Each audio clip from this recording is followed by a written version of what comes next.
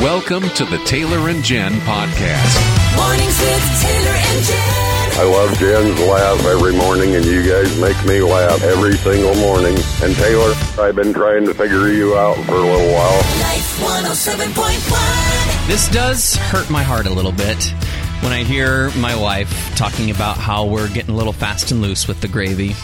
We're going willy-nilly, just drizzling gravy over too many things. And I'm like, gravy is the great unifier. It makes everything better. Back in the halcyon days of my youth, I couldn't ever even conceive of somebody not liking gravy. Yeah. I mean, gravy is used as a metaphor for all good things. Mm-hmm. And you were talking about how your wife doesn't really care for it on anything other than mashed potatoes or maybe biscuits. But Taylor, I'm going to do you one worse. I did an informal poll here at Life 107.1. There were 5 of us present virtually.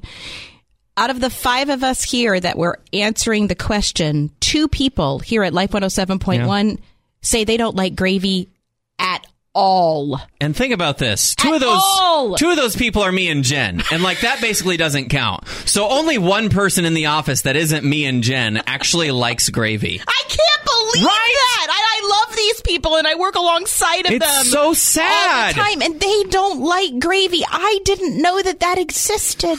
The Psalms have taken on a whole new meaning. Actually, that's not true, is it? The Psalms have always meant what they meant. It took something like this to drive me back to the Psalms. It's amazing just being able to read these out loud, even for me. It's done something inside me. Like, I feel more peaceful when we get done with these. So it's been, if for nobody else on the planet, it's been good for me. Yeah. And today I want to read Psalm 19. It says, the heavens proclaim the glory of God. The skies display his craftsmanship. Day after day, they continue to speak. Night after night, they make him known. They speak without a sound or word. Their voice is never heard, yet their message has gone throughout the earth, and their words to all the world. God has made a home in the heavens for the sun. It bursts forth like a radiant bridegroom after his wedding. It rejoices like a great athlete eager to run the race. The sun rises at one end of the heavens and follows its course to the other end, and nothing can hide from its heat. The instructions of the Lord are perfect, reviving the soul. The decrees of the Lord are trustworthy, making wise the simple. They are more desirable than gold. They are sweeter than honey, even honey dripping from the comb. How can I know all the sins lurking in my heart? Cleanse me from these hidden faults. Keep your servant from deliberate sins. Don't let them control me, and then I will be free of guilt and innocent of great sin.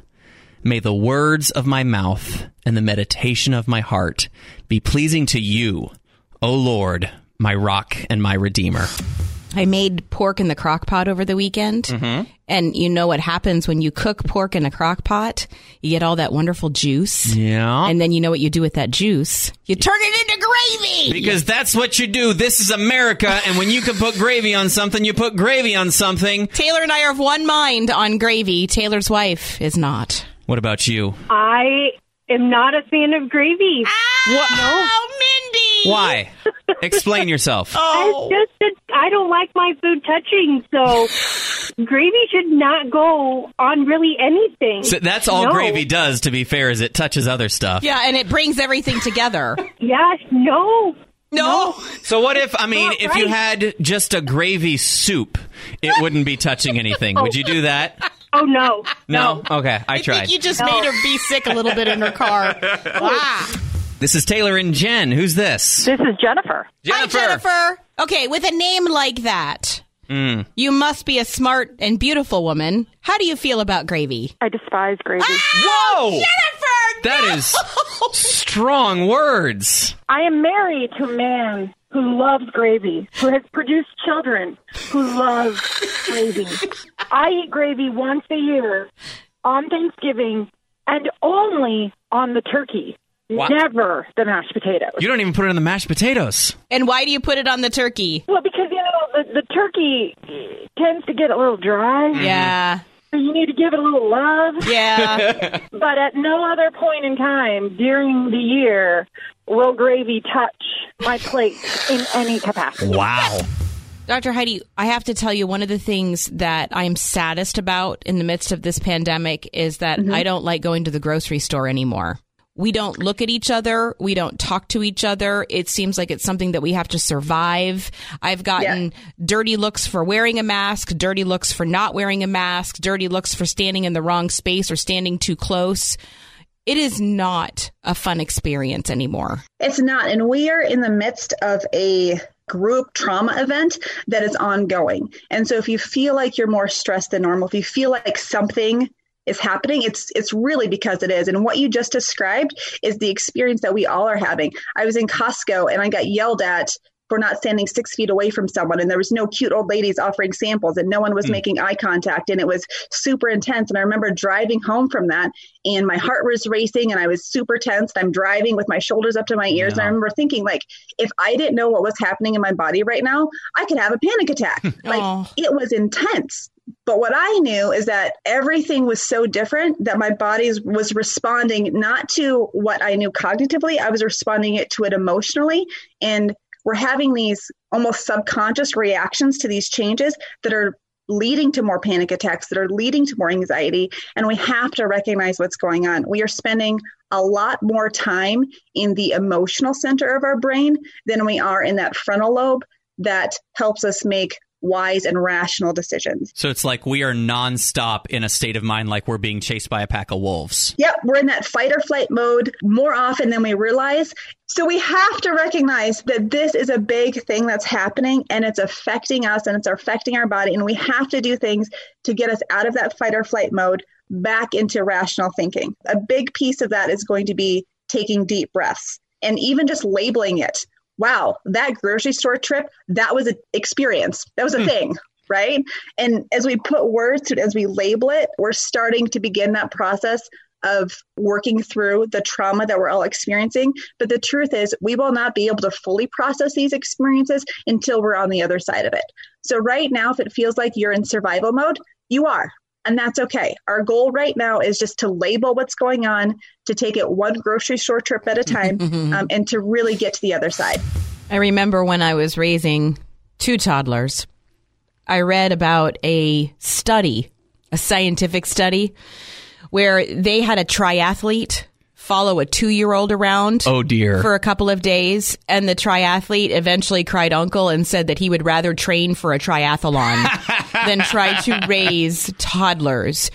Toddlers they're in a class by themselves. That's how challenging they are. Yeah, Aaron would agree with you. So I have 2-year-old twin boys, and they are masters of destruction. Oh. And one of the twins climbed in the refrigerator a couple weeks ago and grabbed the 18 carton of eggs out, and he threw them all over the floor. And as we were cleaning it up, he was like, feel it, feel it.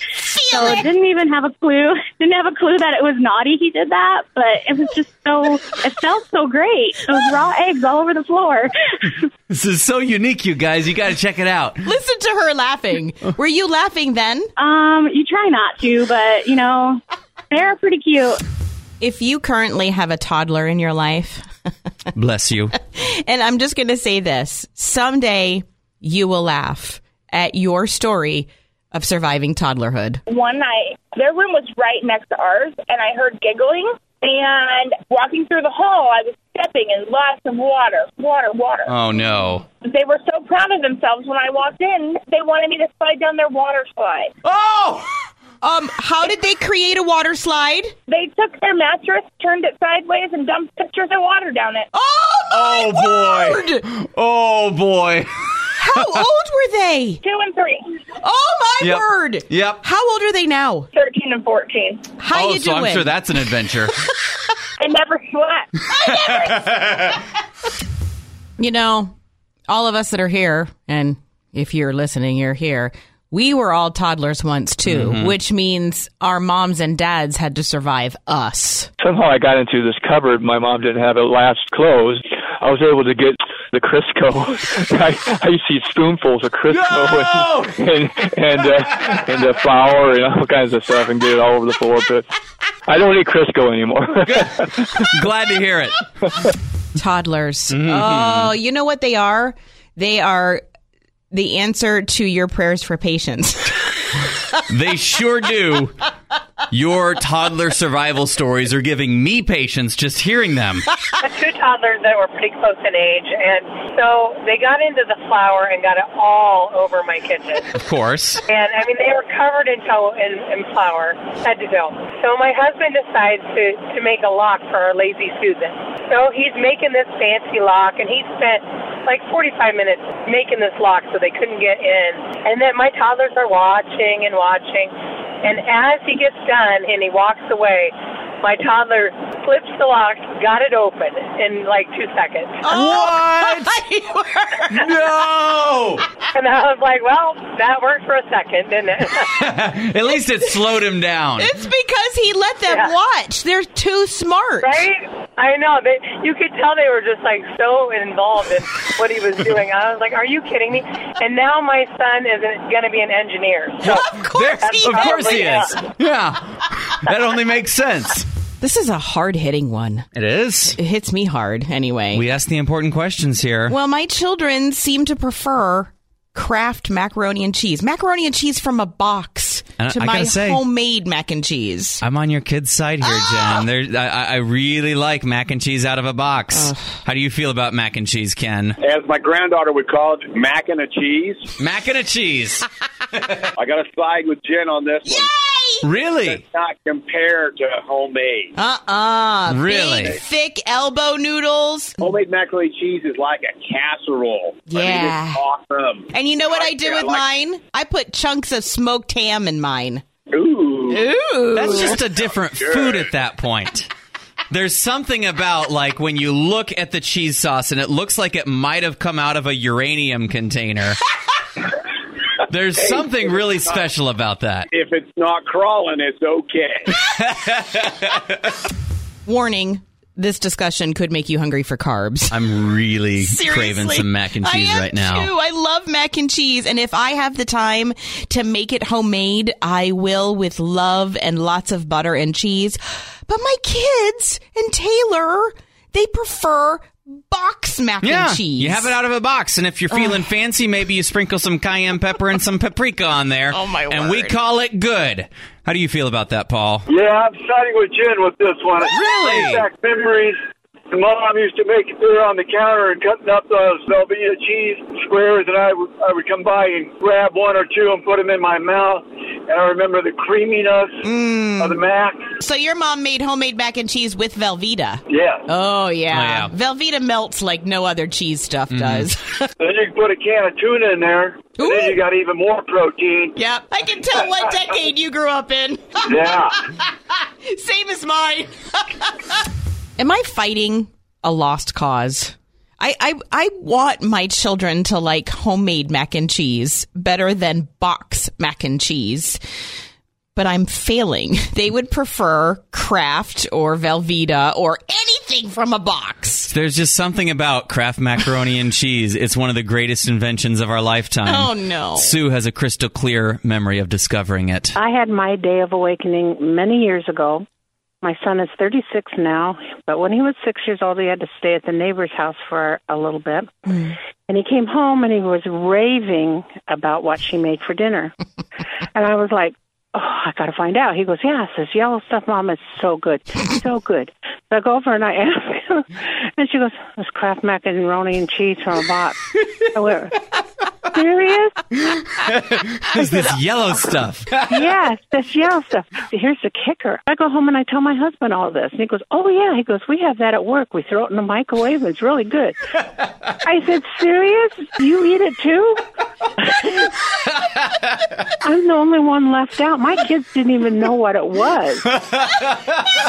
Sometimes psychology gets a bad rap. You know, like it's this theoretical science. Yeah, it's all like thinking and you know, nothing that you can really actually do anything about. But that's not true. I mean, when we talked with Dr. Heidi Vermeer-Quist from Heartland Christian Counseling, and she told us about PERMA, which is basically the 5 pillars of positive psychology, and all of them have actions associated with them. What's really, really wonderful about the message of positive psychology, and it's not unique to me, and it was developed by another psychologist by the name of Martin Seligman, but in my mind, he repackaged scripture, whether he knew it or not.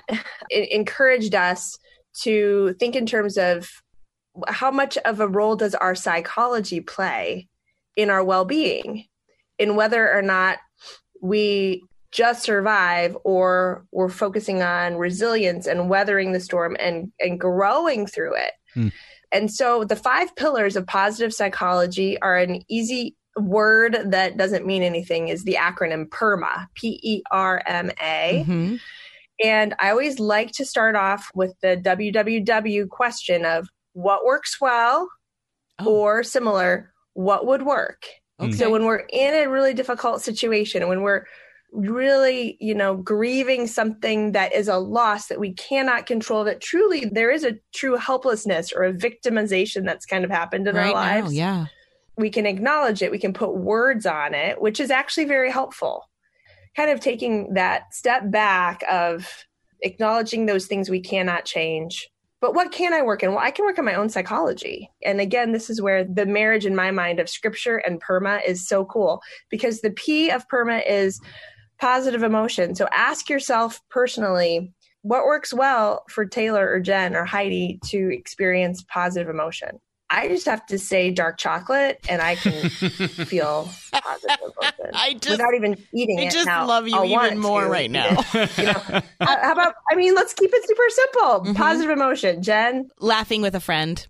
Laughing with a friend. That works well, right? And is that something that you can do? Yes. Even if it's virtual. How about you, Taylor? Yep. I have certain TV shows that I know anytime I pull them up, I'm instantly going to be in a good place. Right. They work well for you. Yeah. And it's right easy. now. It's not something that I feel really good after I work out, but that takes a lot of effort to get to that place where pulling up a TV show is easy, predictable, makes me happy. I'm so with you. In fact, working out might be the A of PERMA for you. Okay. And for me, it doesn't do quite the immediate gratification of, for Jen, laughing with a friend, for me, dark chocolate. I mean, I'm from Pella, so I'm a little bit of a sugar addict. Yeah. And then for you, some of those TV shows that you just have this awesome, emotional attachment with. Yeah.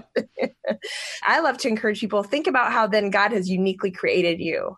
So the TV show that Taylor loves, I might not have as deep and quick of positive emotional response as he would. Right. And Jen, you may or may not love dark chocolate as much as I do. The point being, we're all unique. And so listening to our Creator and the one life he's given to us and beginning to be self-aware of what works well with producing positive emotion when we're struggling. They do need to be positive, healthy decisions. Yeah. Okay. And we're all super guilty of making stupid decisions. And I can eat way too much dark chocolate, or I bet maybe, Taylor, you might sometimes watch too much TV. I could sit down and binge that show for way too long. Yeah. Yeah. And I used to get in trouble for laughing with my friends during school. So. It all comes full circle. Yeah. Again, this is a coping skill, right? To shift the negative emotion to a positive emotion. E is engage. When we're talking about engage, that was the old word. That the new word that we use now all the time is mindfulness. Put your mind fully, engage fully in whatever you're doing. Right now. Yep. In the moment. Very good point. Again, it's not bad. Those feelings can tell us what was important to us and that we miss and that we're grieving and that we talk to God about those things. But then, oh my word, God invites us to get back in the moment. I just think it's so brilliant how when Moses said, "Who are you?" to the burning bush, God was like, "I am." I love that. It's my favorite name of God. It's my favorite name for God.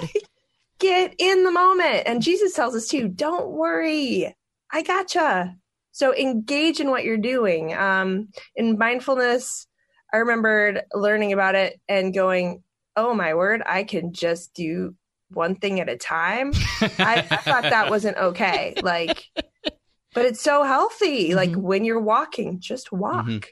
When you're talking, just talk.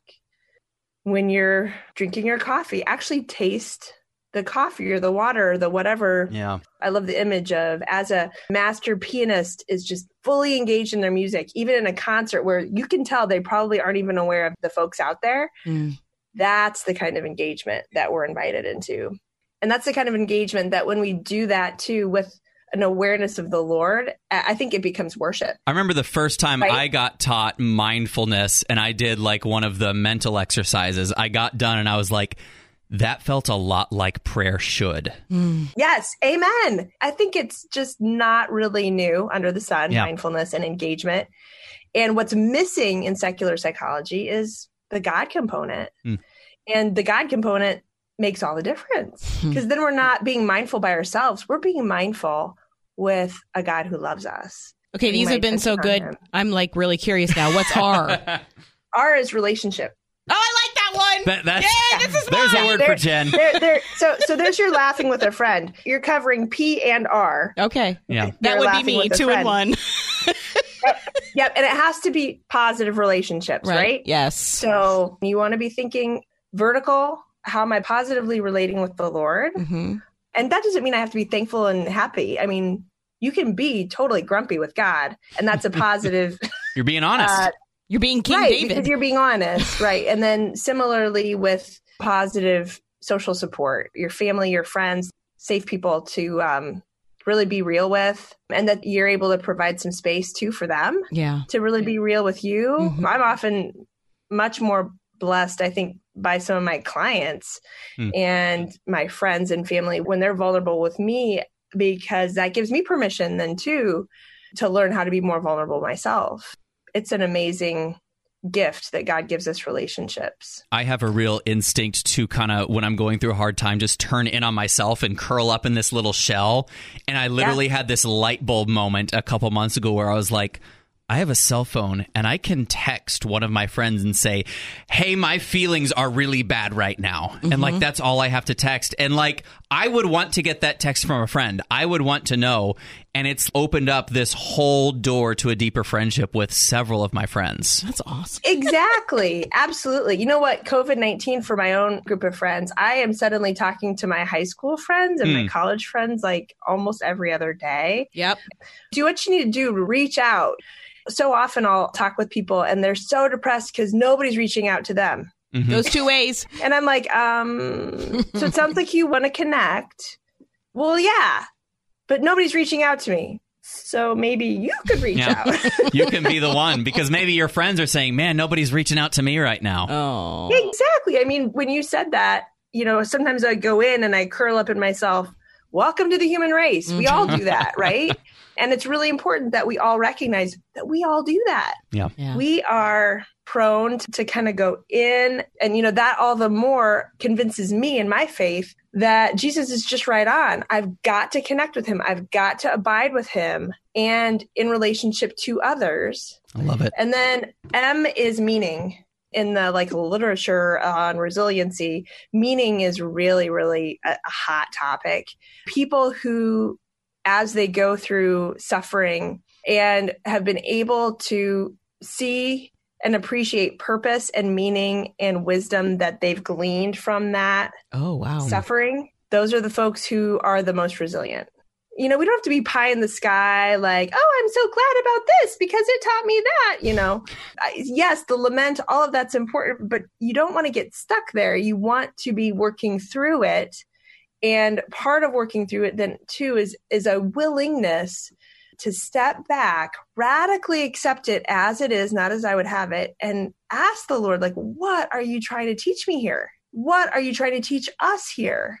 All we have to do is ask that question sometimes. And it's pretty amazing how our eyes will be opened to something. And I mean, I come back to so many scriptures, like I think of the James passage of consider it joy when you face trials. Like that sounds a lot like God just enforcing this whole meaning topic years and years before people were talking about it. Absolutely. Okay, what's A?